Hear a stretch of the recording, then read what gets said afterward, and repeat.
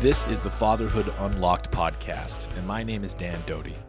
I'm a father of three, an outdoorsman, and a meditator, and supporting dads to be the best version of themselves is my highest calling. Fatherhood is the biggest rite of passage in a man's life. It's our biggest opportunity to grow up, to wake up, and to learn who we actually are. I believe that a father's love is the biggest missing vitamin on the planet. This podcast is intended to be a lightning rod to call men to action, to create community, and to set a new tone and standard for what fatherhood means. Welcome to Fatherhood Unlocked.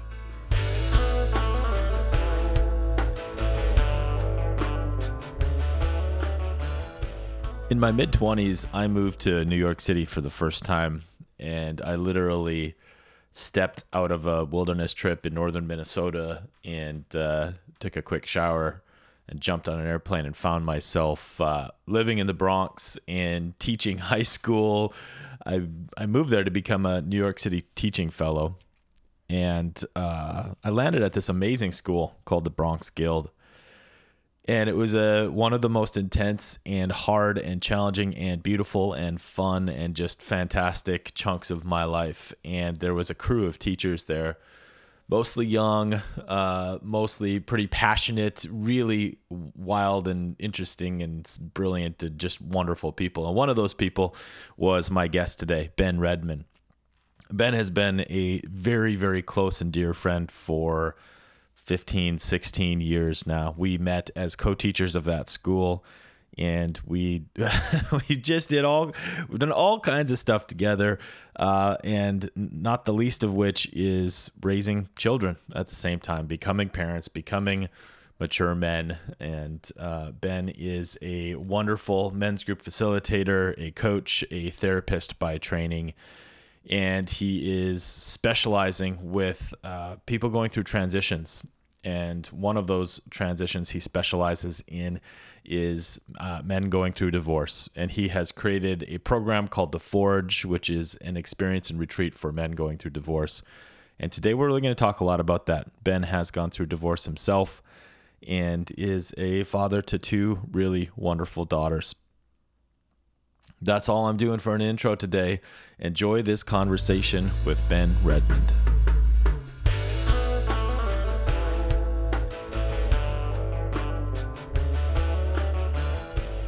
All right, so you tasted your own urine. Like, was it like, did you like project it up? Like, No, I was lasso your body. I had to pee in a car not long ago, and peed into a bottle, and then that bottle made its way onto a countertop, and then I forgot what was in the bottle on the countertop, and I took a swig. How was and I was it? like, oh, that tastes exactly like I expected it to. Yeah. You know, my favorite part about but it depends, like the grossness depends on how old was it? Had it been like fermenting in the car in the summer heat? No, not too long. No, it's pretty fresh. Yeah. Dad hacks. Don't let your pee ferment in a urine bottle for too long before you take an accidental sip. You know, my favorite part about urination, aside from urination, is that like it smells like whatever I ate. Like if I eat chicken, it smells like chicken soup. If I drank coffee, if I forgot I drank coffee, then I know I drank coffee.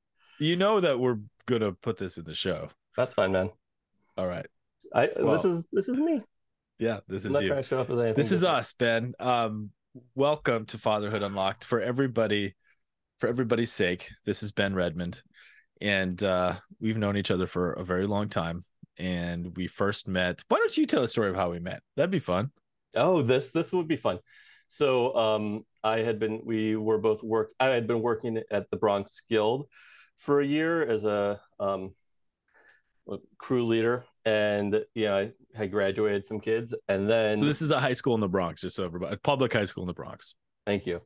And so then I cycled back down because you started with the kids in freshman year and took them all the way up to senior year, supposedly. And so Dan was the new recruit, and he was like just this really quiet dude, really shy like guy, and he was like, "So what do I do? Like, tell me what like what are the hacks or whatever." We used the word hacks back then, and I don't know what advice I gave him, but he really came onto my radar when Shanita mentioned you, right? She's like, "Ooh, Dan's so sexy." She's like, she's like, I don't know what she said, but like it was like I want to just eat him with those broad shoulders. I was like, oh, She was, yeah, one of the she's loves of my great. life. One of the Yeah, deep loves she's. of my life. Yeah. I always. Not a student. Just let's just be really clear. Oh yeah, no, She she was was a a master teacher. teacher. I Yeah, always she was a taught master teacher. next to like that strong maternal black woman, and like it was just like my 5 years teaching there, that was the best. Like they, I don't know, Yeah, grounded me. we're gonna get ourselves in trouble on this show. So, Ben and I met about 15 years ago. We were co-teachers at a small public high school in the Bronx, and yeah, we didn't really like each other at first, and then No, we did, and then we did. Um, and then I and moved in. then and then you moved in yeah, very quickly, and here we are many years later, many life events later, and Ben has been one of my closest friends ever since, and was a big part of my years at Everyman and was in on all of that, and is a therapist and a coach and a father, and just a damn good just a damn good friend, but a damn good therapist, a damn good coach, and just um is yeah, it's exciting to be having this conversation. So I'm going to frame just very briefly, I think, some of the points here, Ben, but then we can just do whatever we want. All right. Or All we right. can just talk about old stories that nobody understands if we want the whole Yeah. episode. That might really just be fun. Um, I want to say right up Two front listeners. that you just launched a really pretty substantial thing in your world, a retreat for divorcing dads, and a retreat bringing divorced men going through divorce or various stages of divorce together for brotherhood and connection and growth and healing and transformation and solidarity and all of those things. So I just want to kind of put that on the table. A fair amount of this conversation is going to be about the experience of divorce and what it means, but that's just a starting point. Mm-hmm. So welcome, man. I will formally start. Thank you. All right. Great to be here. Yeah. So I like to have people orient themselves in time and space. Like, where are you in time and space right now? It is 3:42 in Charleston, actually Dunbar, West Virginia, which is the therapy office I work out of. Um, All right. And yeah, tell us about your kids. Tell us about being a dad. Just give a little biographical snapshot through the lens of fatherhood. all right. So just to keep it simple, I've got ADHD, and I've got two daughters, and both of them are also neurospicy. One has Down syndrome, my youngest, Sibby. She's 10, and my oldest, Raya, she is neurospicy like me. I don't really use all the Neurospicy. letters. Yeah, neurodivergent, whatever. I don't want to go into too many details, but it is exciting when both people, even when the adult doesn't have a huge amount of executive function to rely on, and I then actually didn't know that about Raya. I was not clear on that. yeah. Well, I guess yeah. Yeah. She is like me, Mhm. but she's loud, and she's not she's like probably hyperactive, not really and inattentive. Gotcha. So Would you? How does it feel to be the best dad that ever lived? I'm not sure. That was a bad joke, but Definitely. I think you're a really wonderful dad. Like I really do. Like when you visit and the way you interact with my boys and just like your natural capacity for relating to kids, I think is pretty unique and pretty special. So that's just a straightforward compliment for you. Yeah, I mean, I would say that I'm composed of 60% inner child, 35% tenacity, and 5% kale. 5% what? Kale. Kale. Okay. Do you still eat a lot of kale? I try to. I try to. makes it pleases me. It's a deep sadness that I want. It's been another season where I haven't been able to grow my own kale and harvest it from my yard because there's a lot of deer around. All right, so ADHD, two girls. I think you mention the divorce? Did you mention you're a divorced Oh dad yeah. yourself? So I married my ex-wife 2011. Dan was there. And I and then things started going downhill. I've got my own story to it. I don't know if I'll go into the whole big story about the divorce and how things fell apart, or how they're sort of destined to fall apart as I see it. But yeah, I was actually in Everyman Foundation's training, and I decided I had a little vision, and I decided I needed to go to the woods and the mountains of New Mexico. And I did a self-led vision fast where I just sat in the woods, and I killed my family and was cleaned by flies. You might want to flesh that one out a little bit further. I don't know. I guess this is You might jumping. want to say a little more about that. Okay. Well, I think one thing that a huge what I'm really about is as a society we are horrible at grieving. We're not really good at feeling pain, but we're horrible at grief. We just tend to move on. And so in many indigenous traditions, they when there's a rite of passage, a transition in a man's or a woman's life, they frequently will send the person out into the woods, into the wild alone, maybe supported, and see what happens. And if they come back, then they come back. But what happens when you're in the woods alone is and you stay in the same spot, you really connect with nature, and then nature just sort of, I know it sounds like so super woo woo, but it really starts to clean you out. And then I know for me it like would crush me, and then I'd be like on the ground praying to God for help, and then like there'd be like some kind of sign. Anyways, as I went through this process sitting in silence in the woods, um, there was a point one time when I in that trip where I had made a little altar with a picture that I hadn't drawn, stick picture of my family because I forgot the picture of my family. And I just heard in my head, like, you need to kill your family. I was like, oh fuck, I've I've gone over the edge. And it scared me. And then I realized what I was being told to do. And that was to figuratively destroy my family and kill my family. And um, so I left my circle, because you're not supposed to pee, poop, or vomit in your circle. And I did a little vomiting of nothing because I was fasting. Um, and then once I had kind of collected myself, I came back, and I burned that picture.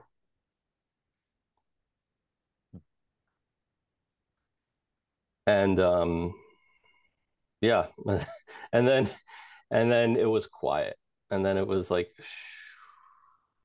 and then I remember I woke up the next day, and I was out there for 3 days and three nights, and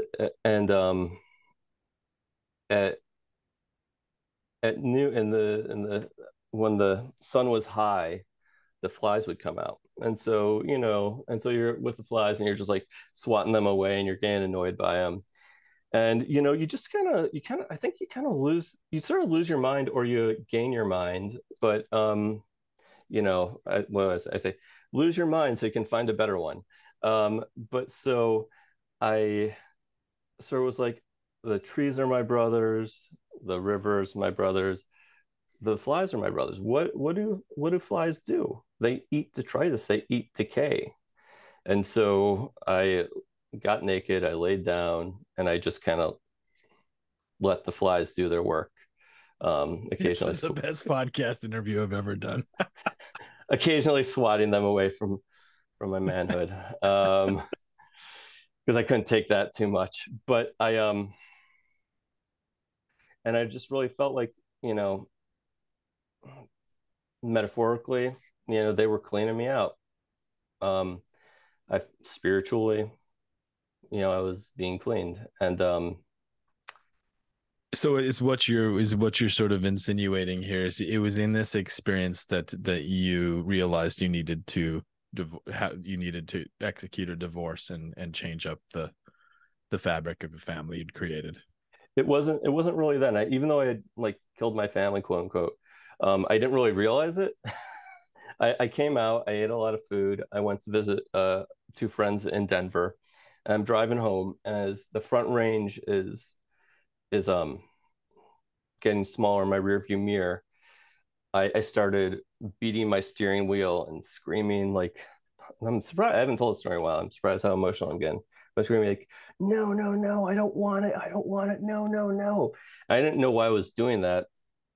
And then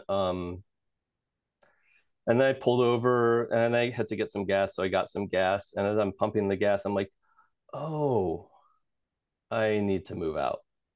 I need to move out of my home. Got it. Got it.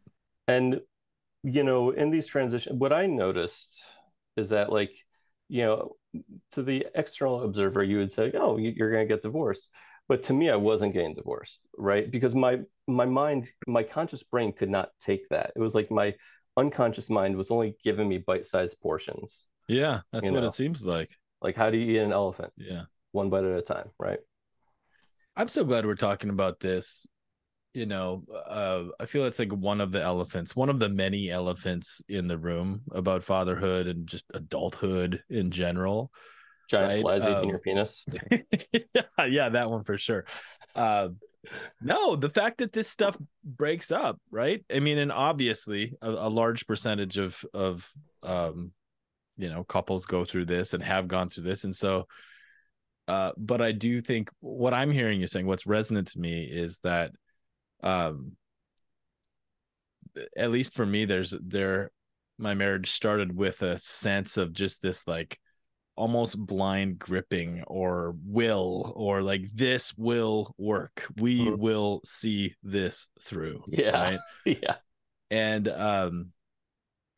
my wife and I, without going into all the gory details, I mean, we've come very close to separation and divorce, and even recently we went through a wave of like I don't yeah, know I don't know I don't know yeah. how this is going to turn out, and the a really important like experience for me was, I mean, my makeup, my sort of background, my subconscious sort of structure tends to be like, we will get through this, like whatever the fuck. I'll Yeah, you name it, I can handle it. right. We can fucking figure this out. But coming to a point of like actually, like you said, the beginning here, like we suck at grieving, we suck at loss. We're not really we're not good when it happens, and we're not good in connection to it up leading up to it. Anyway, becoming honest with like truly honest and real with the possibility of breaking a family up.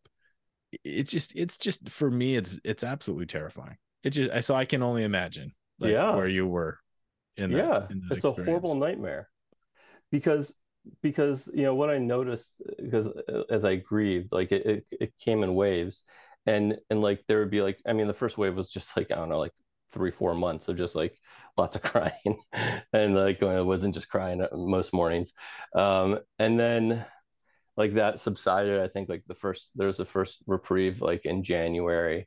And then what I noticed is like then there'd be an uptick in the emotions. And each new wave had like a theme. So it was like I would like be mourning the loss of my relationship with my ex, right? I'd be mourning the loss of the time with my children, which I think I still kind of still do grieve a little bit, because I was in acrimony and conflict and shut down because of what was going on. The part where I was grieving the loss of my future, because like we build this whole narrative to contextualize our life and in which we can live. And that is how we create security for ourselves, by envisioning a future.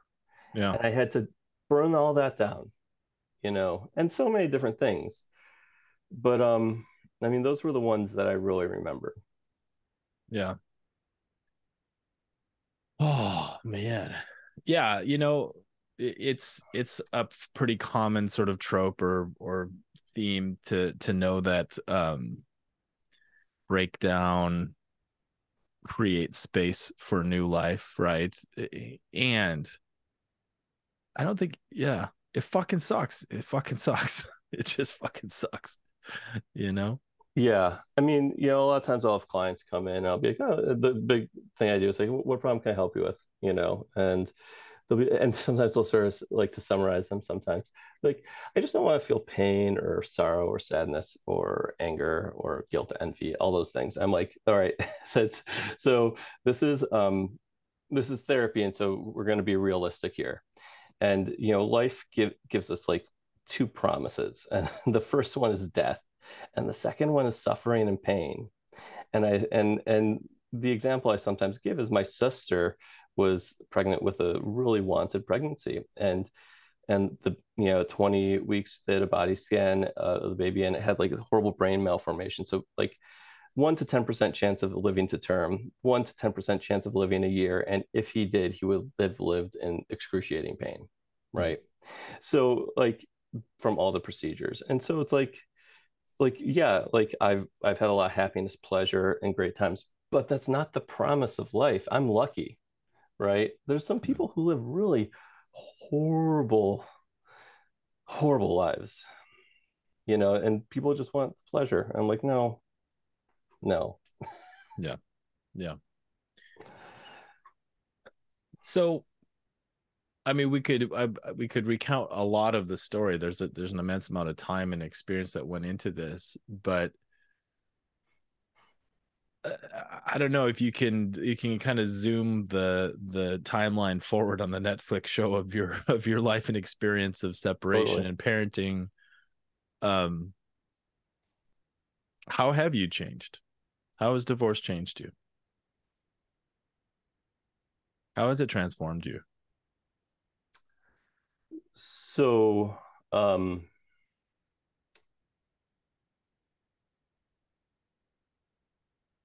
I am way more comfortable with the word no. I'm anger's biggest advocate. Um and I've really um you know from like working with you and Everyman, and like and Brett Golfney and my therapist Sky Kirshner, you know I think especially in these past few years, Sky Kirshner, like, have really learned how to like feel my no, because like that's like half a life, like to know what you don't want, because if you know what you don't want, then you know what you do want, typically. And so Mhm. I'd say it's like really simply, I learned how to say no. I'm getting better and better at saying no, Yeah. and better. I don't know if I'm better and better accepting like the ways that I'm not a great father, but I've at least been able to walk down like a pretty. Oh, I'll tell you the scariest thought I ever had, and I'm very open. The scariest thought I ever had was going through the divorce and processing everything. I had this thought. I'm like, oh, I'm I'm gonna abandon my children. I'm gonna just like, this is too much. I'm just gonna start over and move out west, or move out to like East Asia, and just start over. And it was so terrifying, I couldn't share it with anyone for weeks. And I'm very open. And then finally I did start sharing it, and I was like, oh, that's ridiculous. But there's so much that happens. And maybe what I'd like to talk about is like the transition process. Okay. Yeah. Great. So the transition process, like, it starts with an ending and it ends with a new beginning. And in between is, they like call it the neutral zone, liminal space, the space in between, no man's land. And so grief is accepting, going through all sorts of steps and letting learn like all the pain and suffering of grief and loss. And then before, actually, I like the tomato analogy. So I talk about like a tomato plant. So a tomato plant here, it's September or October. There's still some tomatoes growing, and so these tomatoes they have organization. They take in air, they take in oxygen through their stomata, through their leaves. They take in water from the roots, and they take in sun. And together they create sugars, and they create more tomato plant, more tomatoes. Right. So there's a flow. There's an organization and a system going. So then, the you pull the tomato plant up. Well, it continues living for a little bit, but then it starts losing resources and eventually it does die.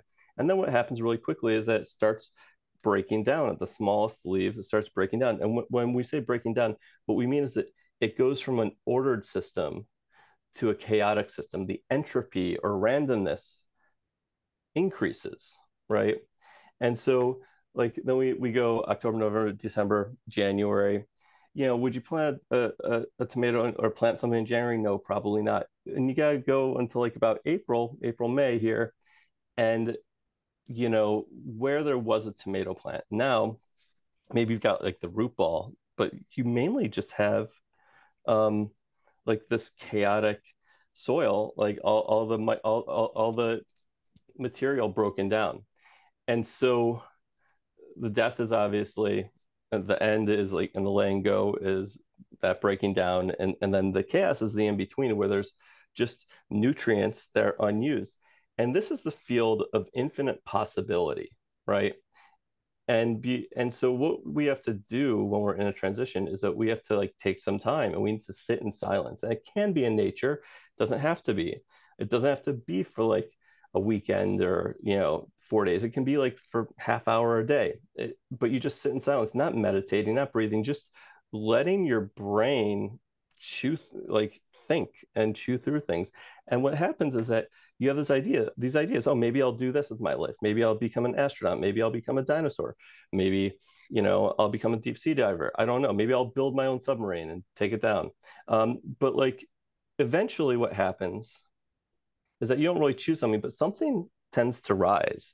You don't get to choose what's going to come in the new beginning, but something does sort of rise up on its own. And then you're like, that's it. And then you jump and then you take action. I'm so with you. We're gonna try something here, and I have a little visitor into the Oh, podcast. yeah. Oh my gosh, Um, so much bigger. I love the this is hair. Wilderness Rose, so maybe we'll just edit this out, and it won't work, or maybe this will work. Oh, but look, she just brought up a picture of my wife and I from way back Oh yeah, that is way back. when we first moved to Maine. Yeah. Oh, when It you would have first been moved to 2020. Did you bring me that picture? Mama. We're just talking about entropy and tomato plants. Yeah, that is Mama. We're talking about divorce and entropy and tomato plants. Yeah. I like to divorce tomatoes from their organization in my mouth. So I think it's really good to call out this transition that needs to happen. Obviously, ending of a marriage, the changing of a family is a massive transition. Like, I mean, come on, like as big as it gets, almost, right? It's a huge thing. So, what do I think you go ahead? well, I think also the question is like, well, like maybe you're not gonna like, lie down naked in the woods with flies, but like why? What's the point of slowing down into this? And I'll tell you the point. The point is so your next partner is not your old partner in new skin. Yeah. That's why. So you don't repeat the same mistakes because your unconscious mind just wants to, unless you do a lot of healing and do a lot of work. Yeah, so this is one of your areas of specialty. You support transitions of all kind, but you support men going through divorces. And yeah, man, I mean, what I'm sure it's there's a lot of things you do, there's a lot of things you think about, but how do you support a man to yeah, to do what needs to be done? It's just like with any client, I meet them where they are. Um, if there's a lot of emotions going on, we certainly slow down and we work with those. And a lot of times, they make some space for that, or we do an offsite. But then also there is so much insecurity about being a father.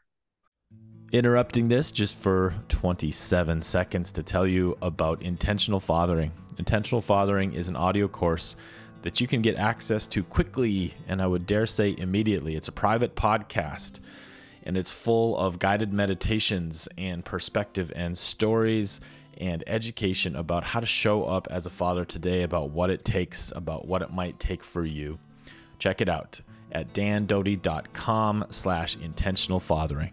Insecurity around fathering, insecurity around like having kids. Let's say more about that, because I think that's actually really, it's one of the fundamental sort of reasons that I've leaned into this topic and am focusing my efforts around fatherhood is that I mean, I think you would probably agree that a present good enough dad is a just like a wild accelerant into the quality of life in the moment Right. and beyond.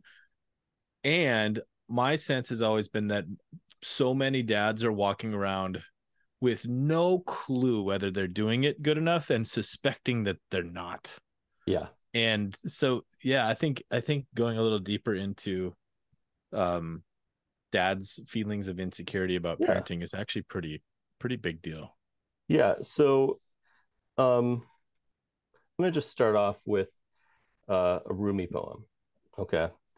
And they don't have titles. So I said, "What about my eyes?" He said, "Keep them on the road." I said, "What about my passion?" He said, "Keep it burning." I said, "What about my heart?" He said, "What do you hold inside it?" I said, "Pain and sorrow." He said, "Stay with it. The wound is the place where the light enters you." When was Rumi alive? Oh no, before me, long ago. I think like 15th century.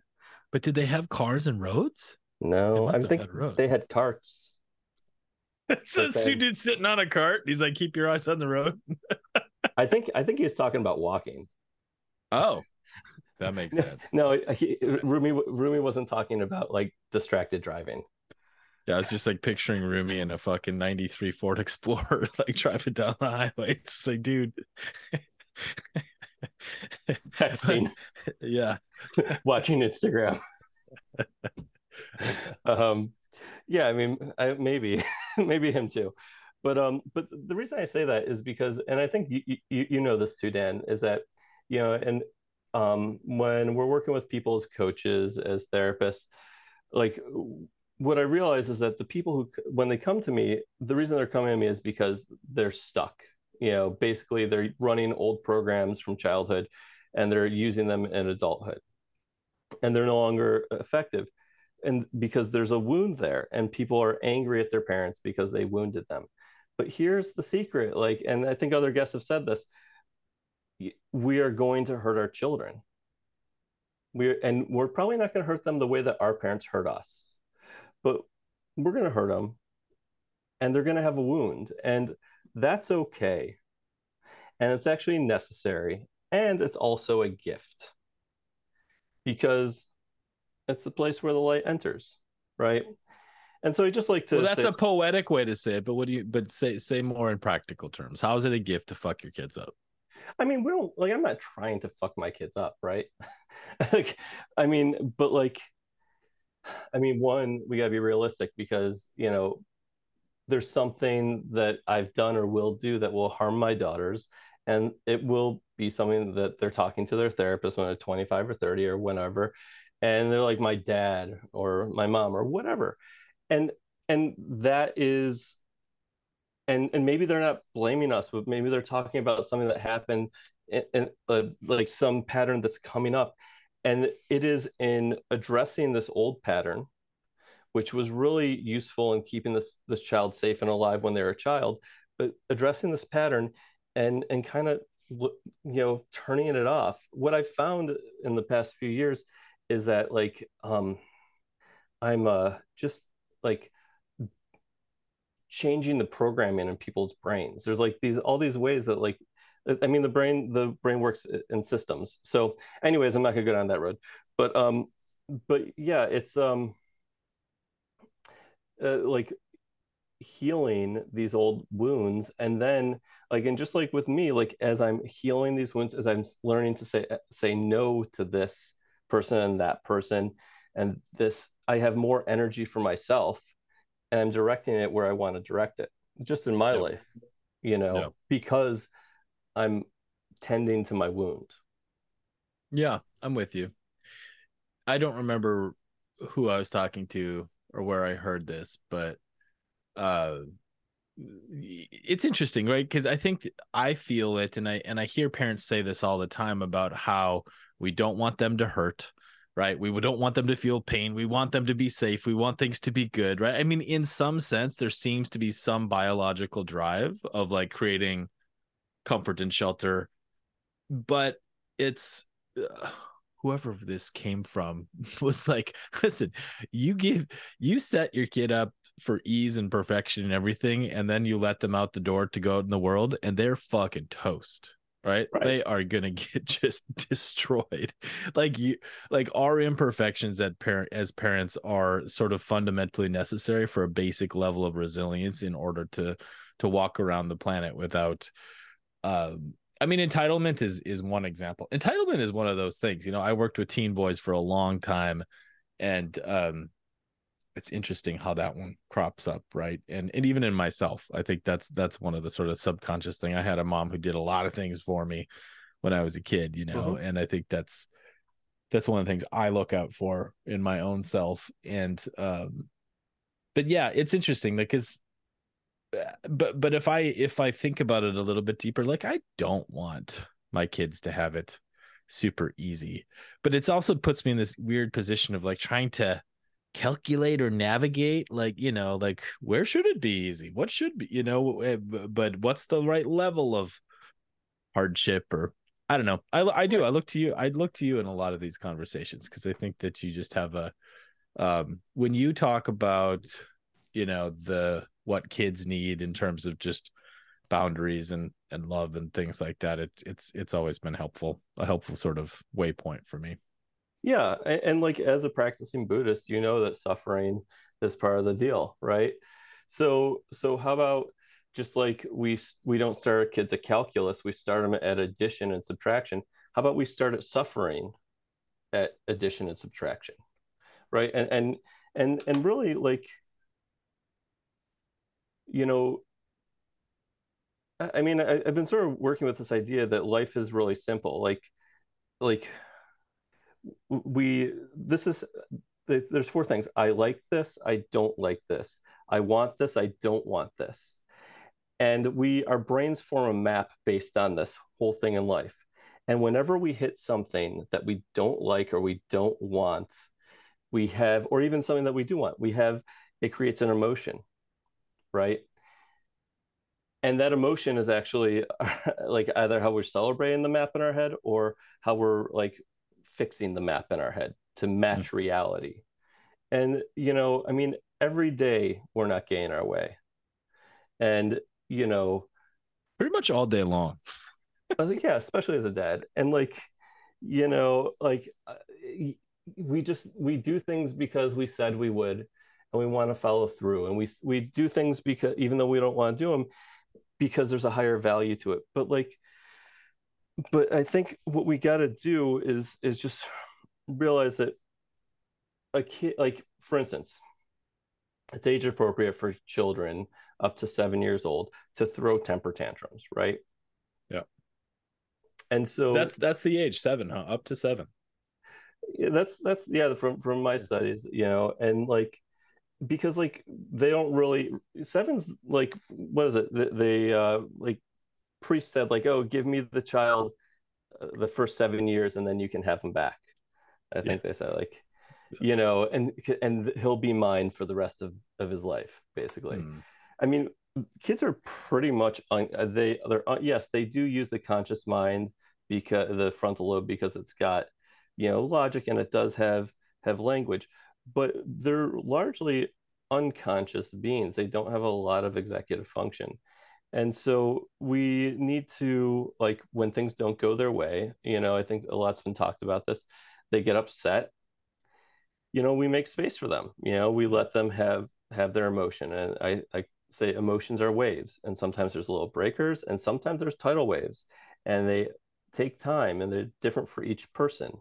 And we just got to hold the space for the kid while they're going through that, and they're going to say things that trigger us because that's just how life is. Yeah.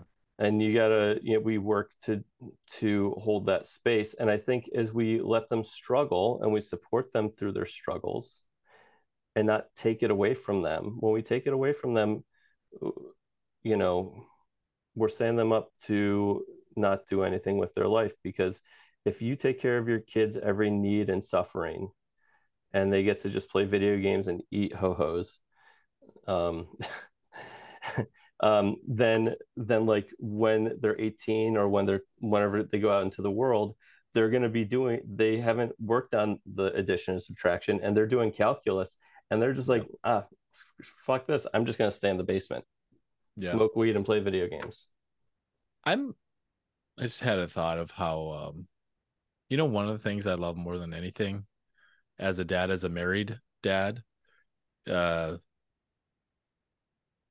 is when my wife goes out of town Oh yeah. and when I get to sort of take it all on, right? With Hmm. no outs. And I can only imagine that divorce changes your parenting capacity in a really huge way. Yeah, yeah, I think, like, yeah. And you, sorry. I'm not setting that up as like something aspirational, but what I mean is just like I'm a little still stuck on this thought of dads being insecure about their ability to parent. But I can imagine that if in the process of separation and divorce, when all of a sudden the kids are dropped off and you're the only one, and I know I mean, I know obviously you can communicate or whatever, right? But I imagine for dads that can be a big shift Yeah, to be a I primary parent half the time or whatever time is allotted. yeah, I remember loving it when I was just the solo dad, in my marriage. And so, you know, I think if you're going through big emotions, you know, it's way more difficult, and not only that, I'm sorry to say, but research shows that children of divorce have worse outcomes. And some of the reasons they have worse outcomes is because when there's two parents in the home. So when you and Elise are parenting together, and, like, I don't know, like Jude pooped in your beard purposefully, and you're losing your mind, and you're about to lose your mind, Elise taps you out and says Yeah. you need to go take a Yeah. shower and a walk, Yeah. and and and then she takes over. But, like, there were certainly times when I was in that apartment with my girls, and I lost my mind, and I had to take myself on a walk, and Yeah. there was no one else, and I feel bad still that, like, you know like they were there, 9-year-old, 11-year-old by themselves, Yeah.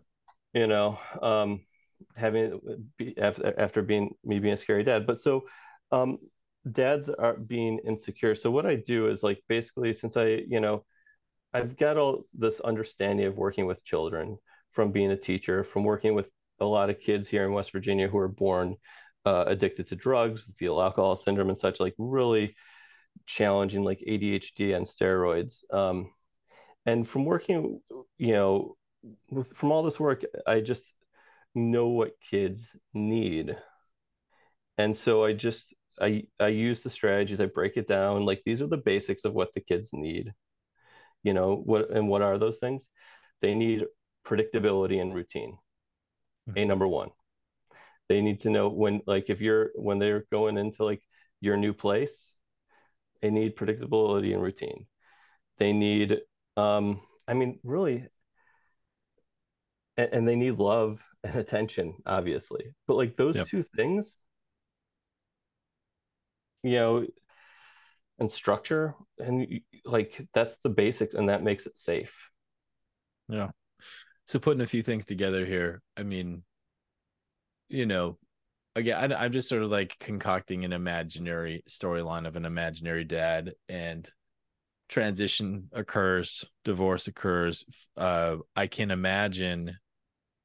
Well, one of the reasons that I like working in the fatherhood context so much, specifically like in early fatherhood, right? Fatherhood Ready, that program that I have, is that it's like a clear gateway. It's like it is a moment in time where shit is changing, and it's just it's a right time. It's the right time for mentorship. It's the right time for community. It's the right time for support. It's the right time for education. And I imagine very much the same is true with divorce, right? It is the right time to learn. It is the right time to have support. It's the right time for brotherhood. It's the right time for resetting, because again, just it's like the image of, or the sort of consolidated sense of what the world is, breaks apart. Um and just layering into that a little bit of what you've been sharing about, emotions, kids emotions, but also dad's emotions. And again, let's be honest, a lot of men are not probably ready to feel all that amount of emotion, and they may feel under prepared to father their kids in a confident way. And everybody's got a lot of emotion. It could just I'm just getting a sense of what it may be like. But where I want to go with this though is, so you just created a new retreat, a new program called the Forge for men going through divorce. I can make guesses. I think we've talked about some of it already, but why specifically did you decide to go ahead and do this? Well, um, honestly, like one of my divorcing dad clients asked me to put on a retreat, and I was like, okay, okay, I will, and I, one of the things I feel so called to is taking these moments in time when your life is burning, and like you're just surrounded by death, and just like being like, I mean, there's times there when you're like, this is not the time for transformation, this is just horrible and painful. And then there's also a huge opportunity, and taking this opportunity to really become more fully yourself.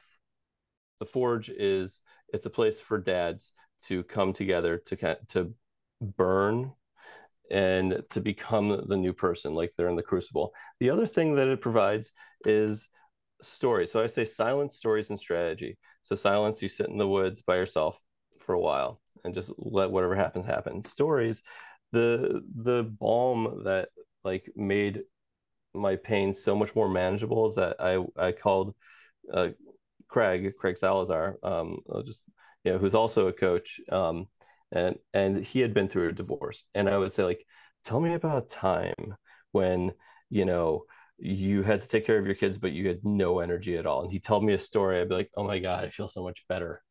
And stories really are nourishing, and then strategy. I give the dad's strategy and a behavioral framework from which they can build a new life with their kids. Amazing. When is it? Where is it? It is Racebrook Lodge, October the 20th to October 22nd, Amazing. the Mountain Cool. House. That's East Coast. That's Massachusetts, couple hours from New York City, couple hours from Boston. Yeah, Cool. Well, I hope that this falls in the right ears. I really do. yeah. Because yeah, it's interesting. Out of the fatherhood programming that I've been doing under the banner of Fatherhood Unlocked, there's been several, you know, uh, divorcing dads in the process, divorced dads, and some long time ago, some fresh. But just to affirm what you said, like the in all these years of working with men, um, the coming together with peers and having a space to actually hear how the fuck it is for someone else. um you just kind of can't beat it. and you can't Mm. match it, and you can't do it in any other way than sitting across from somebody and connecting in that way. It's I think it's part of just the natural social mammalian structure of who we are and how we work, and it's we just do need each other. And I would say kind of just like a strong sort of recommendation for men going through divorce, like go do this, like just this is the kind of thing, don't fucking think about it, just go do this. It'll you need that, we all need it. And Yeah. you're providing a really unique space for a moment in time that's critical. Yeah. Thank you. Thank you. You know the name of, you might know this. You know what the technical name for that is? What you're describing? No, what is it? Universality. Universality. Yeah. Yeah. Uh, which is when one, and that's why group therapy is more effective than individual therapy because of universality. Yeah, totally. Yeah. I think do another fancy word. Should we trade fancy words? Yes. Mimetic. We're mimetic creatures. We learn through seeing and hearing, right? We mime. Yeah. We like that's like the uh sort of fundamental function of how we learn in some ways, right? So mime and mimetic have the same root. Mm-hmm. Hmm. Yeah. Hmm. Yeah. We think we're all so fucking unique and special and creative, and like we're just rehashing everything that we've we've been through and that our ancestors have been. I think there's like I don't know if that's actually true or not, but there's Interesting. there's people who would say so. I mean, I think my experience is unique, probably. Because I can't connect with anyone else's experience fully, but like, I would also say that like it's probably not that important, in the grand scheme of the universe. And but like, I think that I mean, there's so many combinations of our genes. Like, you can never have it. Like, it would take like trillions and trillions of humans to actually like, or even maybe more to like make, until you start having to replicate another human genome. Right. You know, But are and you saying that if it repeats and if there are that many, then one day there might be a future Ben? I Or don't maybe think there was so. a no. I don't think so. this that was uniquely cooked in a special brine and braise. We're just all kind of like walking around trying to make sense of shit, really nonsensical shit, and just like keeping this narrative. I think it's part of our identity, right? We just like narrating in a sense, making sense of all of this wild fucking life that we live. And one of the tools that I've used a lot in my life is a map, right? Like in the wilderness, you have a map. And I feel like